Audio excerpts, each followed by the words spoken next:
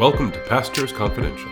We're Michelle and Eric Waters. Two pastors, one podcast. and here's what we're talking about today.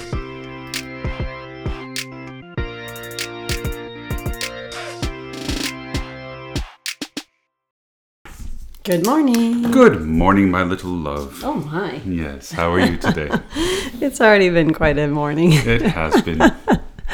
Okay, well we're Every here. morning's an adventure with you. Every morning's an adventure, and it's a cold adventure. It is. It's quite It's nice. so Our boys nice. were like so super excited to have it cold out. Yes, It's really- they jumped out of bed and wore a hoodie. I They're so know. excited for hoodie. It really kind of surprised me. Yeah. Because you think that they'd be miserable, but no, they were very, very excited about it. No, they complain about the heat all the time. They would not be Well, they do. miserable. And I have to say, Texas is nuts because I remember we had our trunk or treat yesterday, and it was, we were all hot. We and were the so candy hot. was like literally melting in the sun. And then you get up today, and it's almost freezing outside. No, not even that. By the time we were at trunk or treat, it was so hot, the candy was melting. Matthew and I went to the grocery store, and when we came out of the grocery store, it was freezing. Oh, I mean, wow. the weather had changed. Remember, it was last night. The weather had changed uh-huh. by like 4:35 when we got out of the grocery store. I was wearing like a little dress, and it was so cold. So it was hours later. Crazy. Yes, But it was absolutely good. crazy. So, but happy though. We're very happy to have had all of that rain that we did last night. And Yes. it's wonderful to have a change of the seasons. It sounds like it's going to be a short one. But Halloween night Yeah, it's going to be like 70s by the end of the brisk, week. Tomorrow night should be brisk, but let's talk about Halloween for a minute. Tomorrow is Halloween. Tomorrow's Halloween, right? And then in the church year, we have All Saints. They're kind of hooked up together, right? Yeah, exactly. And so even the word Halloween, you can see it in there, means Hallows Even or Hallows Evening, the evening before All Hallows Day. Okay. Hallow being the old-fashioned word for that which is holy. Hallowed be thy name. Hallowed be thy name, right? And so Hallows Eve is the day before All Saints Day. Now, All Saints Day is the day of the church year, November 1st, when we commemorate all of the saints. So, you've got St. Patrick's Day, St. Valentine's Day, so on and so forth. But on All Saints Day, you commemorate all of the saints. And specifically, we remember those whom we love who have died with faith in Jesus Christ. Right. Well, first we need to identify the fact that we are using the word saint, meaning a believer. Right. And Not so- like a Catholic saint who Right. has been canonized. Exactly. Is that the So word? Our dog is like trying Is to be canonized? Canonized. Okay. Yeah. Yes, our dog literally has his head on both of our laps and is nibbling on me because he needs attention right now. Should I put him outside? Well, no, he's too cute. Okay, for he's that. too cute. Okay. Anyway, so in the Lutheran Church, and we talk about saints and sinners, right? And we're all both saints and sinners if we're believers. We are not going to be canonized one day unless we're lucky, I guess. I don't know. Well, no, if you're really lucky, you might have the title Blessed Memory. So, for Okay. example, Dr. Martin Luther of Blessed Memory is how they called him. I see. But no, and so we in the Protestant Church we use the word saint, much like Paul did or does in the Bible. Yep. He writes to the saints who are in Corinth, the saints who are in Galatia, the saints who are in Rome. Yep. And if you read the letters, you know that they're not really a Oh, saintly. my goodness, no. There's all kinds of problems they had. But still, because of what God has done for them, because God has covered them with the blood of Jesus, they are saints, though they remain sinners. Right. And so All Saints Day. So in All Saints Day, what we do is we remember those who have died with faith in Jesus Christ and are now with him, as is his promise. And the day, traditionally, children used to dress up for All Saints Day. They used to dress up like saints or like angels and be given gifts. And that kind of morphed over time into Halloween. Yes. Yep. So we've got Halloween coming up here on, tomorrow. Tomorrow? My goodness, it's going to be a cold one, It's man. gonna be cold Very, here. very cold. Well, not really. I grew up in it was like 20 or snow or something. It's not going to be that bad. It's going to be like 50. Well, I mean, I remember many, many Halloweens growing up in central New York where there'd be snow falling on the ground. Yes. And, the best laid plans, I'd have like that super sweet, like Luke Skywalker costume that came with the vinyl thing and the little mask in the box. Our costumes were the worst. They were like living cancer cells. Oh, they were like plastic awesome. vinyl, they You smelled. you could never coordinate the eye hole Yes, and the it was mouth hole. Right? absolutely It's just horrible. terrible. But it seemed like no matter how much timing and planning you put into it, at least in New York, the day of Halloween, it was always like way too cold, so your mom would make you wear like a winter coat anyway, Yes. and no one could see your Yes. costume. But The worst for me was I was Miss America one year. I really don't know why. I was such a tomboy. Someone must have talked me into that. Anyways, I had chicken pox. no. Or some kind of. So I was like not only like the tomboy Miss America, but I had like a rash all over my face and whatnot. Well, I think you're Miss America every day. Thank you. You're welcome. Thank you. Okay. All right. Well, anyways, so that was Halloween. Now we had our trunk or treat. That was great. Yeah. We ended Matthew's football season, so we're down one football player for the fall. Yeah, and then so we're down one football player for the fall, and then Johnny has his final game this coming week, and Sam, I think they have a bye, and then they have they play Navy. They play Navy prep. Yeah. Right around his birthday. So so my that'll be parents, totally I think, cool. are going to be at that. But yeah, so all the boys won this week, so that was fun. Yeah. Yep. And Sam won. And Sam's game Matthew was won. against a school called the Apprentice School in Norfolk, Virginia. And it's a shipbuilding school, which I think is just so cool. So you go to the school, and it's a 4-year or 8-year program where you learn how to build aircraft carriers. I mean, Wow. that's just the coolest thing in the world. It's pretty cool. Yeah, and they won that game too. Yep. So. Okay. Well, we better get to the real stuff. All right. Well, one more Reformation Sunday. Okay. Right. So this last Sunday was Reformation Sunday. Martin Luther nailed his 95 Theses in the door of the church. I got this wrong, people. I repent. Yes. He actually nailed it on October 31st, and I misled people by saying it was October 30th. So I'm sure sure they're sorry. and I You actually humbly didn't repent. say the 30th. You just said in 2 days or just said something, tomorrow. So we're fine. But Tomorrow anyways, is tomorrow in God's eyes. And so Martin Luther started the Reformation inadvertently when he nailed his 95 Theses in the door of the Castle Church in Wittenberg, which was literally the bulletin board of his day, and saying, these are the things that I think are wrong, that I want to have an academic disputation about. But it took off like wildfire. So the theses were taken down. They were translated from Latin, which of course was the language of academics, Latin into German. And they really touched a nerve. And they swept around Europe. And next thing you know, the Reformation gets rolling, and it snowballs from one thing or to another. And from an academic disputation about the nature of how we are made right with God, it turned into the dividing the church. Yes. So it's pretty amazing. Yes, it was a big day. All started. Okay. Well, that was a good day at church. Yeah, it was a great day. It was a great day at church. Yeah. Yes. Okay. Well, why don't we carry on to what we talked about in Crossways on Wednesday? Oh yeah, and one last thing. Happy birthday to my mom. Oh my goodness, yes. Yeah. So we're gonna take her out to dinner tonight. Take her out to dinner tonight. So that'll be a lot of fun. It's great to have her. So our in Crossways last week was our final prep before Jesus comes on stage. So it's really, really exciting. Very. And we are, I think the name of the lesson was First Century Judaism. And so we are setting the stage for Jesus to walk onto it next week. And there's a couple of things to keep in mind. So 3 basic points: one God, nationalism, and Torah.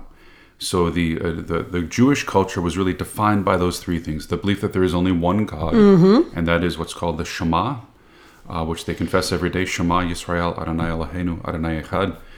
Hear, O Israel, the Lord our God, the Lord is one. Right. So there's only one God, and moreover, we are His people. So one God in nationalism. There's only one God, and we Jews are His chosen people. Everybody else is not, but we alone are God's chosen people. And then third, the link between God and His chosen people is the Torah, which means the law, the commandments, the statutes, the ordinances, the thou shalt and the thou shalt not. But also in a larger sense, it means all of God's revelation, specifically the revelation that God gave to Moses on Mount Sinai, the first 5 books of the Bible. But in a larger sense, all of the revelation that God has given to His people. So there's only one God, creator of heaven and earth. God has chosen the Jewish people to be His own, and His link to them, the link between them, is this revelation, the Torah. Okay. So all Jews believe that. It was just a matter of how that came to, how it was parsed out in everyday life. Right. In first century Judaism. First century Judaism, right? And so by the time Jesus comes on stage, because there's this really strong emphasis on Torah, on the law, which of course means more than the law, but it also means, commandments. So there's this real focus on keeping the law. Okay, so what does God want us to do? And so the rabbis and the scribes, they searched the scriptures diligently, and they came up with 613 different commandments. Amazing. Now, many of them, probably, a third or more, have to do with ritual sacrifice in the temple. But still, in addition to the 10 commandments that we know and love, there are all these other commandments about what to wear, what not to wear, what to eat, what not to eat, when to plant, what not to plant, all these kind of things. Yes.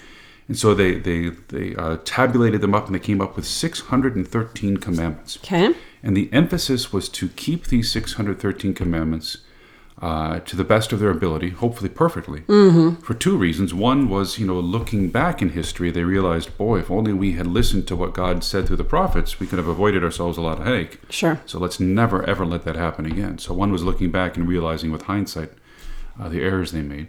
But the other is looking forward, and the conviction was, if we as God's people could keep His law perfectly, then that would hasten the coming of the Messiah, Right. Almost as a reward. And so some of the rabbis taught that if the Jewish nation could keep one perfect Sabbath, or others would say could keep one perfect week from one Sabbath to the next of the commandments, then God as a reward would send the Messiah to them. Well, it's parallel to Christians believe that when all the world hears the gospel message, that will hasten the coming of the Lord. I never thought about that, but yeah, you're absolutely right. Oh, that's great. This is why we keep you around. Oh, thanks. Yeah. Okay. So again, these are the kind of things that all first century Jews believed: one God, nationalism, Torah, 613 commandments. But you know how people are. I mean, you get a group of 5 people together, you'll get 4, 5, 6 opinions. Yep, especially if it's our family. Yeah, exactly. So there were 4 groups at the time, 4 very active groups at the time of Jesus' ministry, who were very familiar to us from the Gospels. The Pharisees, the Sadducees, the scribes, the Herodians, and the Zealots. So I guess that's 5. 5, yes. So we'll talk about those. Okay. So the Pharisees. The Pharisees believed not only, by the way, the word Pharisee, their root comes from the Hasidim, who was this group of Jewish nationalists. You remember our good friend Antiochus Epiphanes, Judas Maccabeus, Judas the Hammer, they threw off the Greeks. Well, the Hasidim were those zealous, fervent Jews. They called themselves the separated ones who would prefer to die rather than break God's law. Okay. So that's the origin of the word Pharisees. Wait, Hasidim, Pharisee, where is that? So from Hasidim, somehow Has becomes Pharisee, Pharisee. I'm not really sure how. It's kind of a long connection, but okay, thank you for that. You're welcome. That's what I'm here for. So the Pharisees, what distinguishes them as a group or a party is that they not only believed in the 613 laws that are found written in the Bible, but they had all of these other oral laws or unwritten laws that they put as a hedge around the Bible. And the idea was, not only do we not want to violate God's laws, but we don't even want to get close to violating God's laws. And so if you think about, you go to an art museum or something, and there's a sign that says "Do not touch," and then there's like a little barrier that keeps you from getting close to the point where you could even possibly touch it, right? And a good example of this might be, a lot of our people may have grown up in churches where you were not allowed to play cards, not allowed to dance, not allowed to go to movies. The Bible doesn't say anything about playing cards or dancing. Well, actually, it talks about dancing. It talks about dancing positively, right? Exactly. Or going to movies. Yes. But the idea was, if you play cards, that could lead you into gambling and death and sin. Yes. If you go dancing, next step is sex. Exactly. You can't have that. And then if you go to the movies, in the dark, who knows what's going to happen. Plus, there's all of this, worldly stuff. Yes. No, I get it. I mean, I think in a lot of ways, I kind of did that with my children growing up. I put them in a big bubble. And that's what I'm trying to say is that there's the motivation behind the oral law is good. It's positive.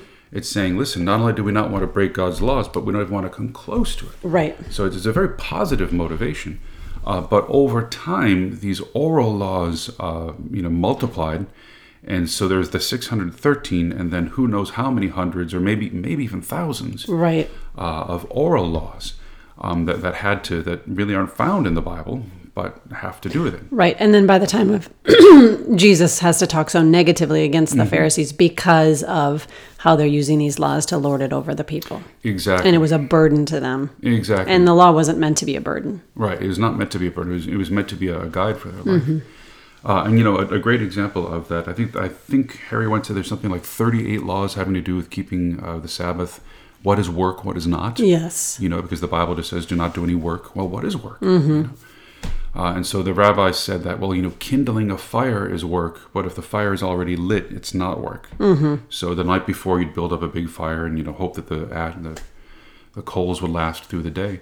And then related to that, when you and I went to divinity school, there was that Korean Presbyterian whose job was to push the button in the elevator in the Jewish synagogue, because, in their teaching, if to push the button is work, they can't do it on the Sabbath, so they hire a Gentile to come and push the button for them. Right, and some people might have experience, especially in Jewish hospitals out east, especially around New York. I've heard of one mom who was having the elevator has to stop on every floor on the Sabbath because nobody can, right, for the same reason. Push the button. Right, so she was literally in labor on the elevator, and it's stopping on every floor.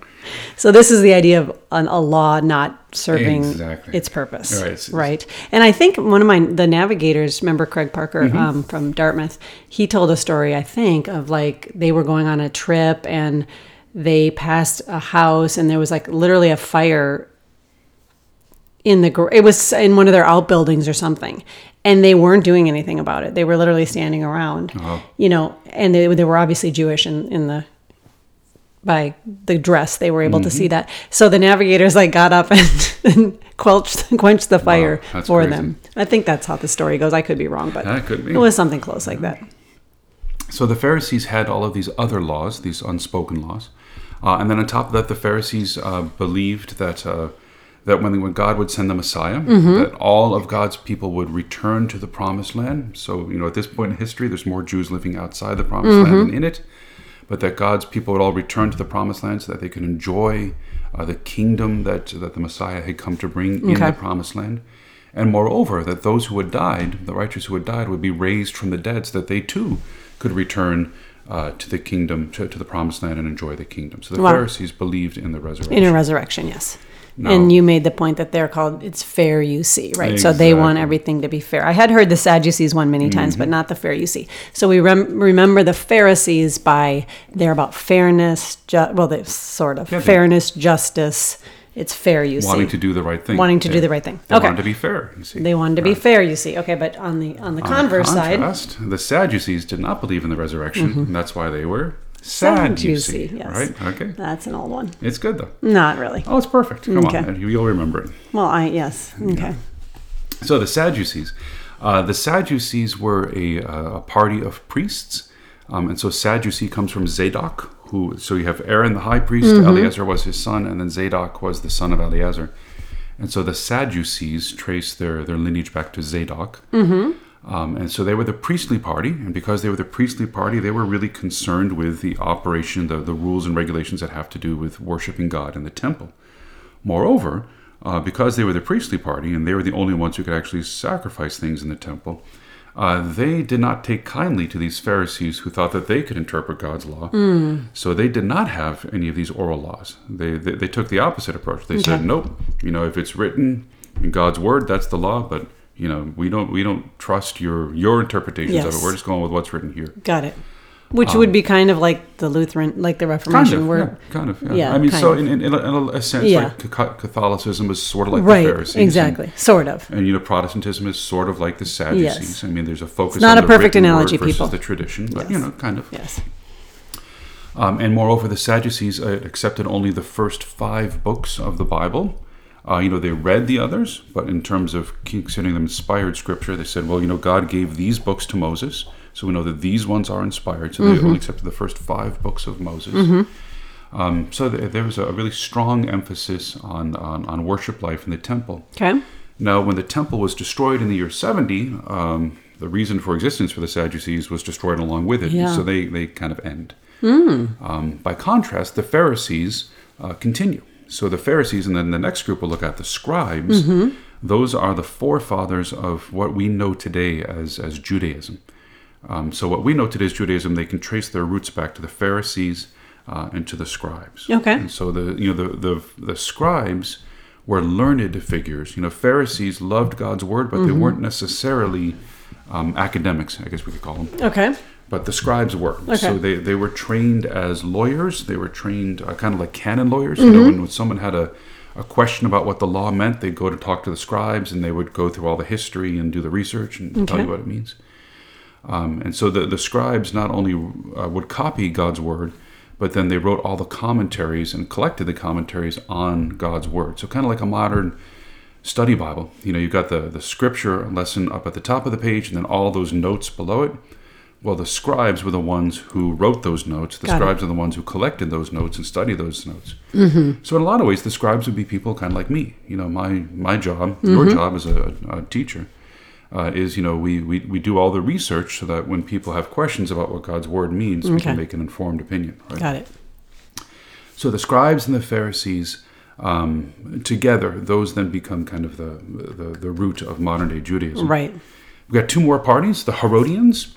Not much is known about the Herodians. They're not so much an official party. Not a whole lot is known about them other than what the New Testament tells us. And it's clear from the name that the Herodians were those who supported the rule of Herod. Right. So Herod and his sons, almost all of whom were named Herod, Herod and his sons were the rulers, and the Herodians were those who were on the inns. Herod and his sons and grands. I mean, it's sons, grandson, and great grandchild. There's four of them. Yeah. Okay. Zeke. I know he's Zeke. biting us. Oh my goodness. Okay. And so, and likewise, as the Sadducees end with the destruction of the temple, so too the Herodians disappear when the Romans finally take things over themselves. Okay. And speaking of whom, the fifth and final party is the Zealots. The Zealots. And so zealot, a person who was zealous, who has zeal for the Lord.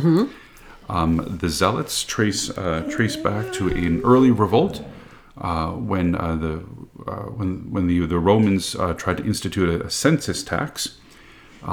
Nobody likes a tax, right? And these guys really didn't like a tax, and so they led a revolt against the Roman overlords, which was crushed by the Roman troops, and thousands of Jews were crucified. And that dates back to the year 6, AD 6. I bring it up because it's mentioned in the book of Acts. Judas the Galilean. Yes.